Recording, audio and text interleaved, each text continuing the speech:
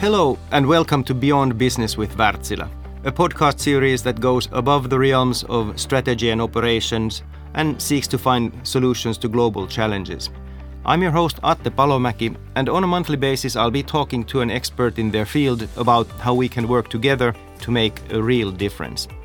The idea behind each episode is to look beyond the scope of profit and margins and really to discover how businesses, thought leaders and experts can rally together and use their experience, intelligence, forethought and honesty to facilitate real change. The topic of our discussion today is GDP, or the gross domestic product. While it is the most commonly known and used metric to measure economic development of countries, lately it has been struggling to stay relevant. But what are the alternative metrics? How will they be measured, and how can we be sure that they will reflect true development? And can business life play a role in redefining and shaping these new indicators to be more meaningful? To explore these questions and more, I'm joined by Professor Robert Constanza from the Crawford School of Public Policy at the Australian National University, who joins us from Canberra, and Dr. Rutger Hoekstra from Leiderdorp, the Netherlands. Rutger is the author of the thought-provoking book Replacing GDP by 2030 and coordinator of the WISE Transformation Initiative of the United Nations University. Welcome, gentlemen, and thank you so much for taking the time to be with us here today. Great to be with you. Yeah, thanks a lot for the invitation. All right, let's get started. So, Rutger, if I go with you first, why, in your opinion, is there an urgency to replace the GDP? Well, GDP is actually a pretty good measure if you want a measure of the economic development of a country. So it's a measure of the goods and services that are provided by government and the market. And I think the real problem arose after the Second World War when we started seeing this as a goal of society. So basically, if a country grows fast, we think that's good, and the government that overlook that growth is a good government. And then if you look at the literature and even look within yourself, I think everybody realizes that the real goals of a human life and of society are actually very different. I usually make a distinction with three goals. There's the well-being. Are people happy on the planet at the moment? Are they meeting their basic needs? The second dimension is sustainability. Will future generations, will they be, able to meet their well-being needs? And the third dimension is the equity dimension. Are people within a country? Is there a certain fairness in terms of distribution? And also on a global scale, there are still huge disparities between the poorest and the richest nations of the world. And, by focusing all the time on this GDP, we're really not focusing on the real goals of our society. And the real challenges lie, in this field of sustainability, climate change, biodiversity, inequalities. And so I think the real problem in GDP is not necessarily what it's measuring, but what it has become to our society. So, Bob, you're of the opinion that GDP is in fact often a misused concept. What do you mean by this? I think it's similar to what Rutger was just saying, that GDP was never designed as a measure of societal progress. And so we have been misusing it for that purpose. As Simon Kuznets, who's one of the architects of GDP, warned, from the very beginning, if I can quote him, he said, "The welfare of a nation can scarcely be inferred from a measurement of national income as defined by GDP. Goals for more growth should specify of what and for what." And so I think that's where we got misled. After World War II, you could argue that that was the primary missing link. And we had to rebuild our capital infrastructure. We had to get economies going again. And it could be argued that GDP was very important to help win World War II because we had to understand how to produce all of those weapons and bombs and such. It was full out economic warfare. But times have changed. And now the limiting factors are no longer goods and services production. The limiting factors are natural capital and social capital. And our goals really should have been all along and should continue to be, the well-being of humans and the rest of nature, and recognizing our interdependence with the rest of nature, with our natural capital and social capital. And Rutger was mentioning, three additional sub-goals, if you will. A sustainable scale. So we need sustainability. We need to stay within planetary boundaries. We need an equitable and fair distribution of wealth and resources, both within the current generation, but also between current and future generations, between humans and other species.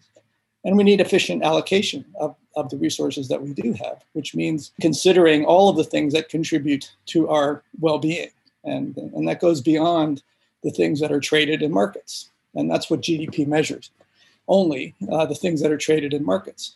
And many of those things that are traded in markets are things we don't want more of. We want less of. We want less crime. We want less pollution. We want less of many things that just add to GDP, because all it's measuring is activity. How fast are the wheels spinning? And so I think we really need to rethink where we're going. And I think we'll get to it, but there are alternative measures that show that we're really headed in the wrong direction when we start including all of those things that contribute to well-being. You partially answered it already, but could you elaborate a bit on the tangible benefits of scrapping or devaluing GDP as a measure of progress? Well, I think it will help us to achieve our real goals, which are sustainable well-being. The fact that we're so focused on just the marketed activity and part of that activity is really harmful leads us down the wrong path. We do things that say, oh, we can't take care of the environment because that's going to hurt the economy as measured by GDP. In fact, the opposite is true. If we hurt the environment, we are hurting our well-being. And we're using GDP as an excuse to continue to do that. It's not good for us in the long run, or the short run for that matter. Anything you'd like to add to that, Rutger? I think also one of the strange things about GDP is that by focusing on GDP, we're actually focusing on the system, right? So we're trying to make the system better, while actually if we were more focused on the people, the system should actually be adapted towards people's well-being. We didn't create an economy for its own sake.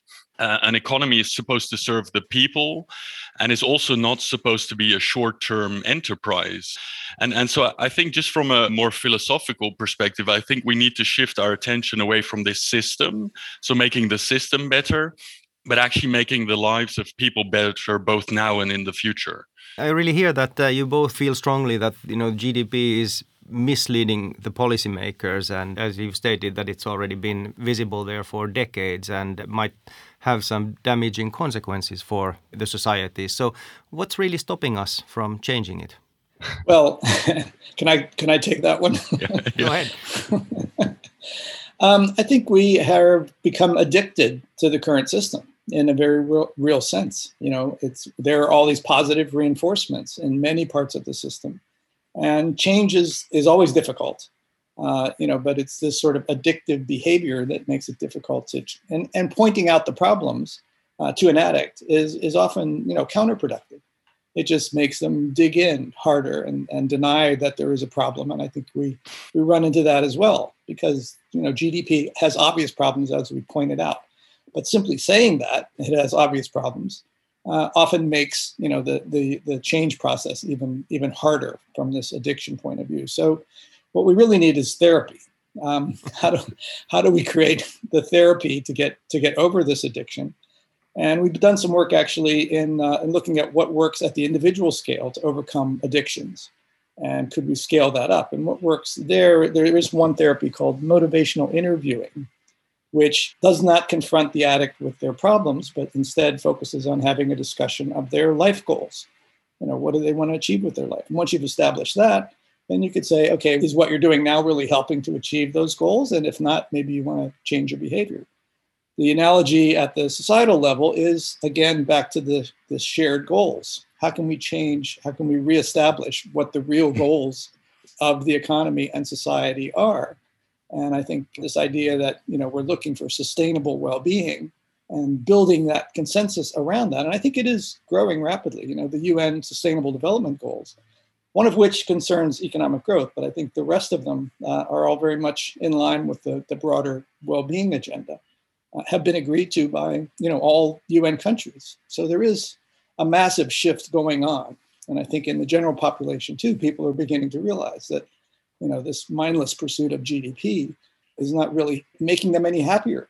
We can talk about that too, of the life satisfaction surveys that have been going on. People's life satisfaction is not improving, even though GDP is going up.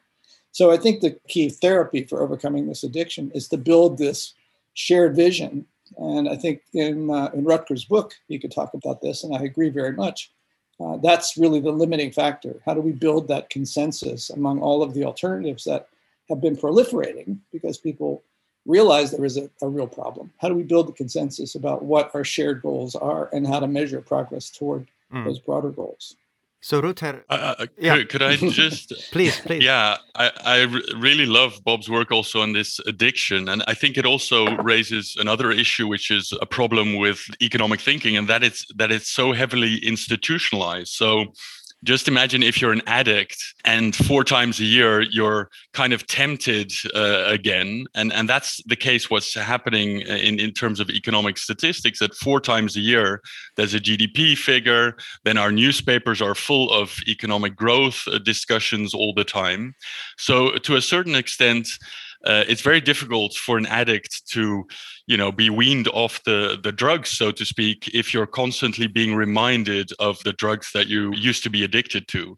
And that's why I think this consensus is so important, that we need to get, the alternative message out just as frequently. And that also means institutionalization. So not just agreeing on these topics, but also getting the message out into newspapers and into our institutions on a regular basis. But isn't one of the arguments of this continuous growth that with that growth only we are then able to provide the well-being to our people? So how do you counter that argument? That's one of the classic narratives, right? That basically we need to be perpetually growing to become happier, to provide education, to provide health. Of course, it's true that if you look at 200 years of development, economic growth did in fact make it possible to create social welfare systems, education systems, healthcare systems. But there is a certain limit to that development. And at some stage, actually, people are also choosing for other ways of creating their well-being. One of the things I find most interesting is the number of hours that we've worked. If you look at 2 centuries of work, for example, we used to be really used to working 7 days a week. Then it went to 6 days. After the war, it became 5 days. And I think in a lot of Western countries, actually, we are tending towards a 4-day work week.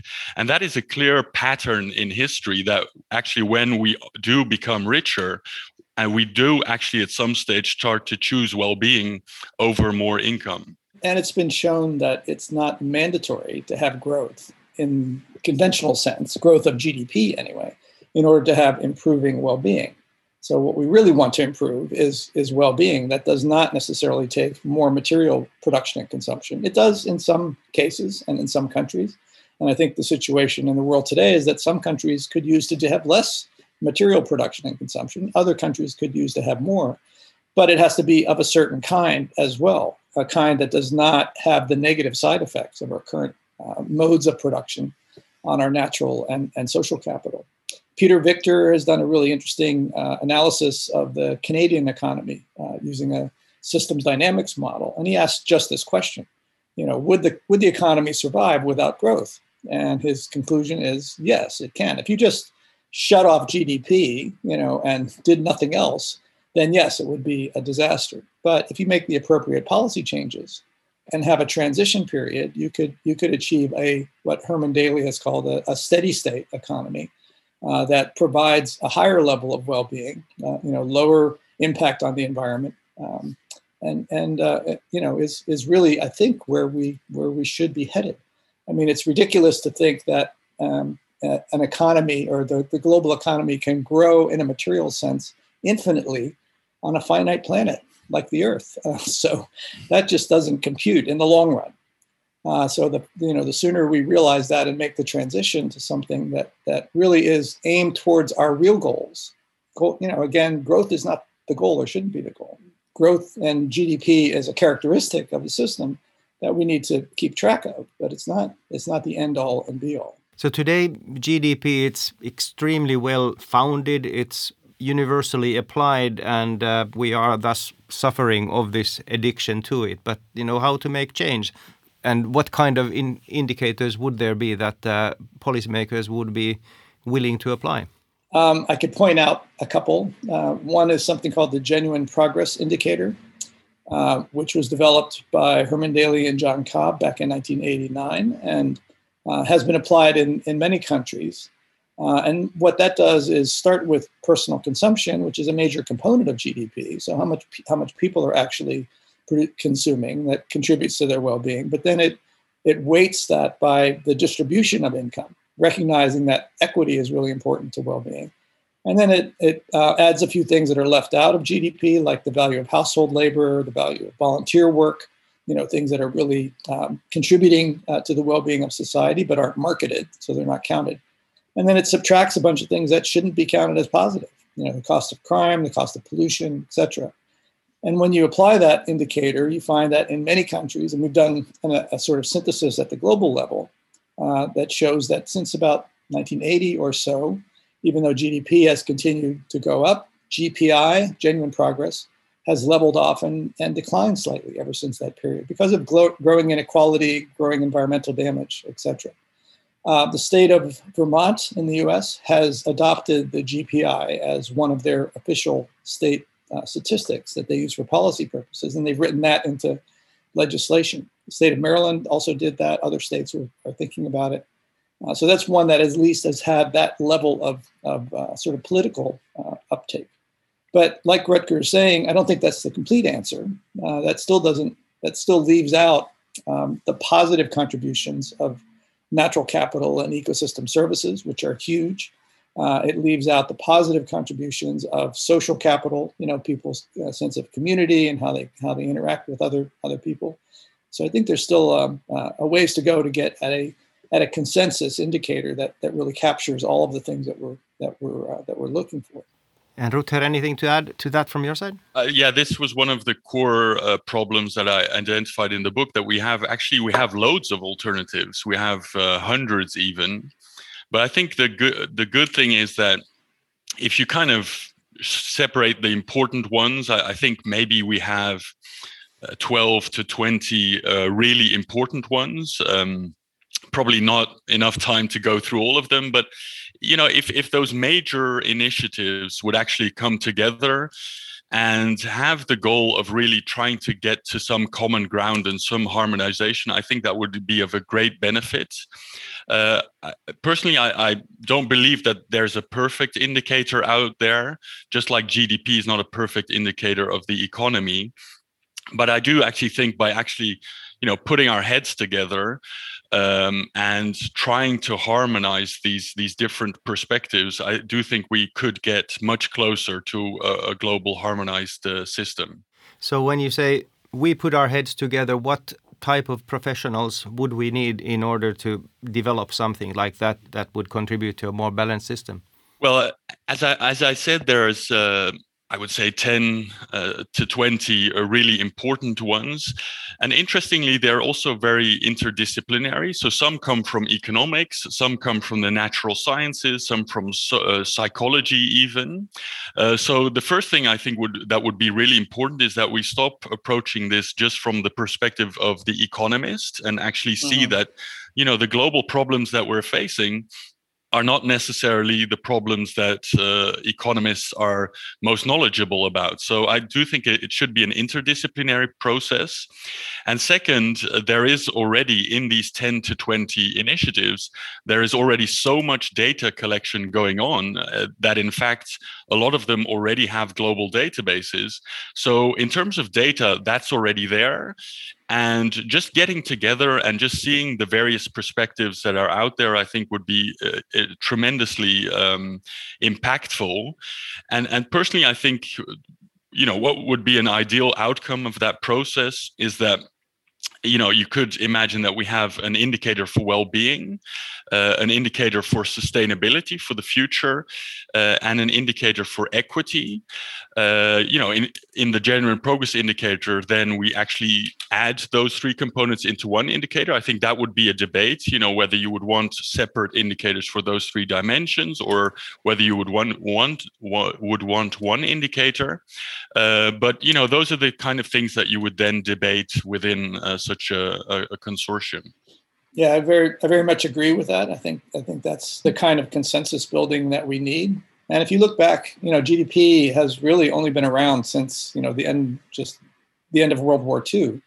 With the Bretton Woods conference that occurred when the Allies got together and said, we need to create the post World War II, economic agenda, and they developed the World Bank and the IMF, and they instituted GDP as a primary measure of progress.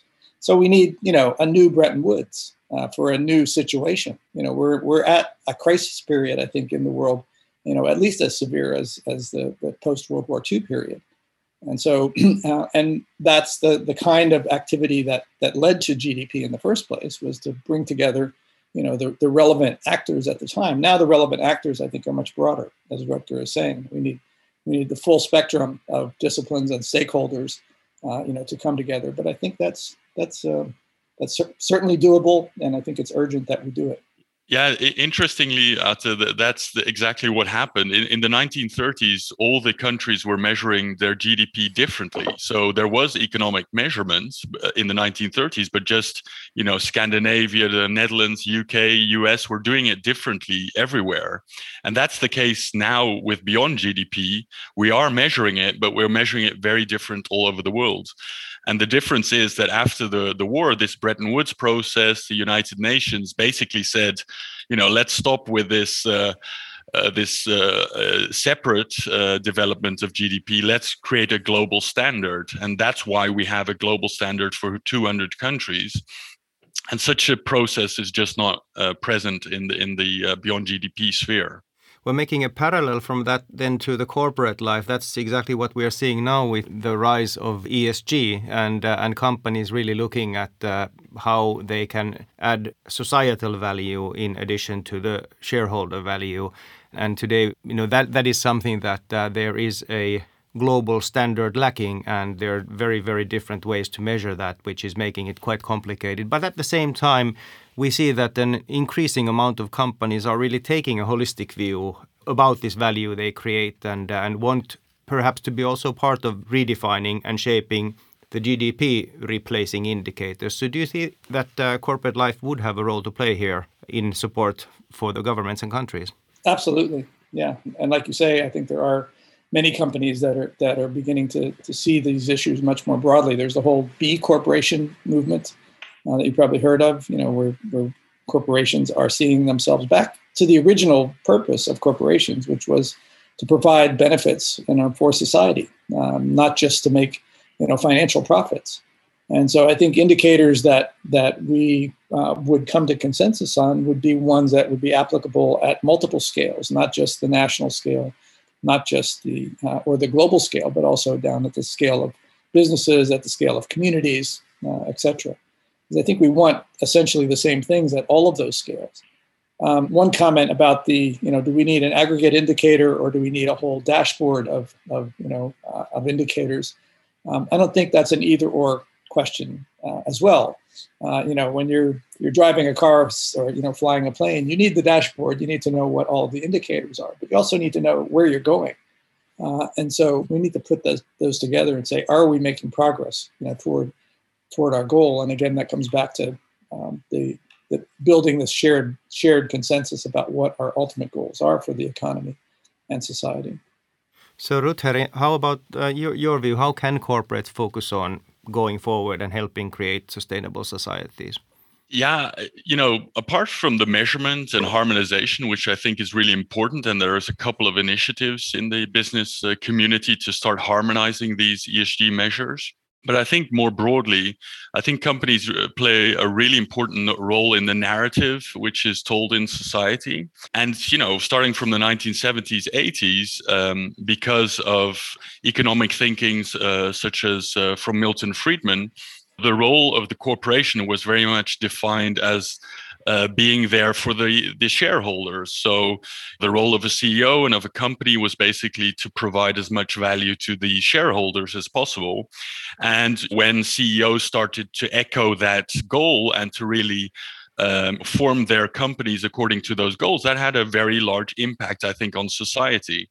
And I think the great thing about this day and age is that more and more CEOs are actually echoing that the goal of a company is not just to create shareholder value, but also to look at the other stakeholders that they're servicing servicing with their products and goods.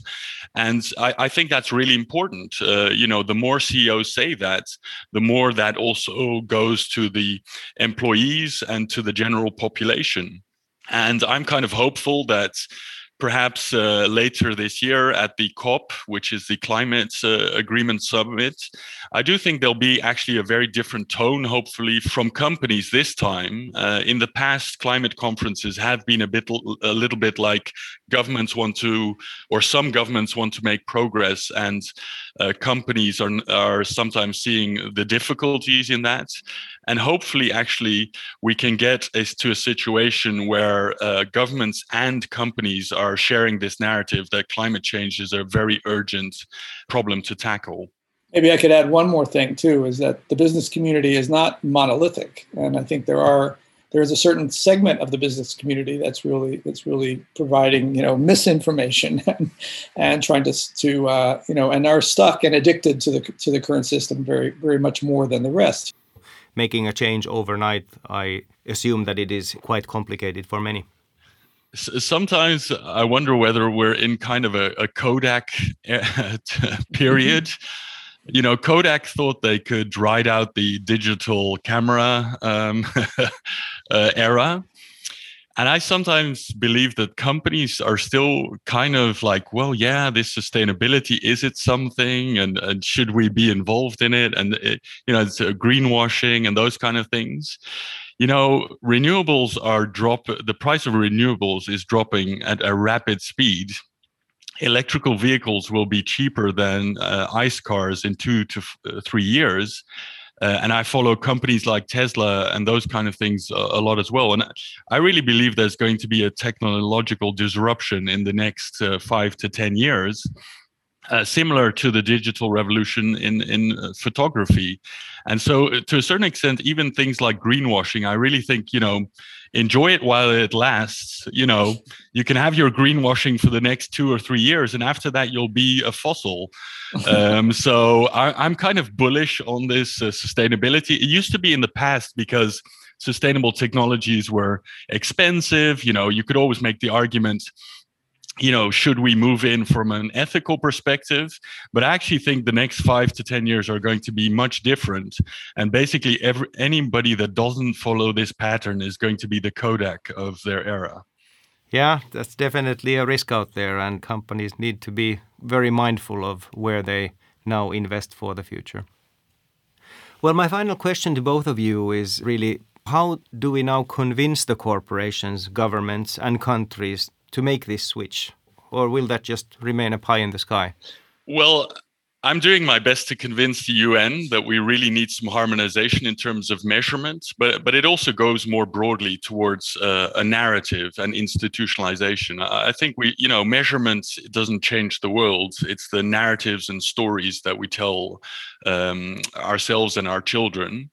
And I think that's the real narrative. We need to change the narrative of society towards not being a narrative of economic growth and income growth, but a narrative of well-being, sustainability, and equity. Yeah, I very much agree with that. And this gets back to my comments before about the therapy that we need to overcome this addiction is really to refocus on the shared vision. What kind of world do we want? There is a group called the Wellbeing Economy Alliance that's been formed. And that tries to integrate all of these different institutions, individuals that are all headed in the same direction around these shared goals. And there's a government component to that that was formed by Nicola Sturgeon, the Scottish First Minister, that includes Scotland, New Zealand, Iceland, Wales, and I think Finland as well, called the Wellbeing Economy Governments. And the idea there is, well, here are a lead group, a vanguard group of governments that have said, our goal, is not just to maximize GDP. Our goal is really to maximize well-being. And to the extent that GDP and the activities it measures contributes to that, great. To the extent that it doesn't. We don't. It's really not our primary goal any longer. Well-being is our primary goal. So I think as that group of governments grows, as that alliance grows, I think we will reach a tipping point at some point where that becomes the dominant way of thinking about it. And the old school businesses and economists will say, "Oh yes, we've always thought that, haven't we?" That's quite fascinating, really. And as you said, GDP was created at a time of crisis. Now, perhaps with the pandemic, hopefully soon behind us, we are able to take this leap of faith and create something completely new and utilize then the crisis for that. And this brings us to the end of today's episode. So I'm very, very happy that I had the chance to have you both here, and it's been really fascinating and deeply engaging to discuss with you here today. So thank you so much, both gentlemen. Thank you. Thanks for the invitation. Please subscribe to our podcast on your platform and stay tuned for more fascinating interviews and discussions in the near future. I've been your host, Atte Palomäki, and today we went beyond business.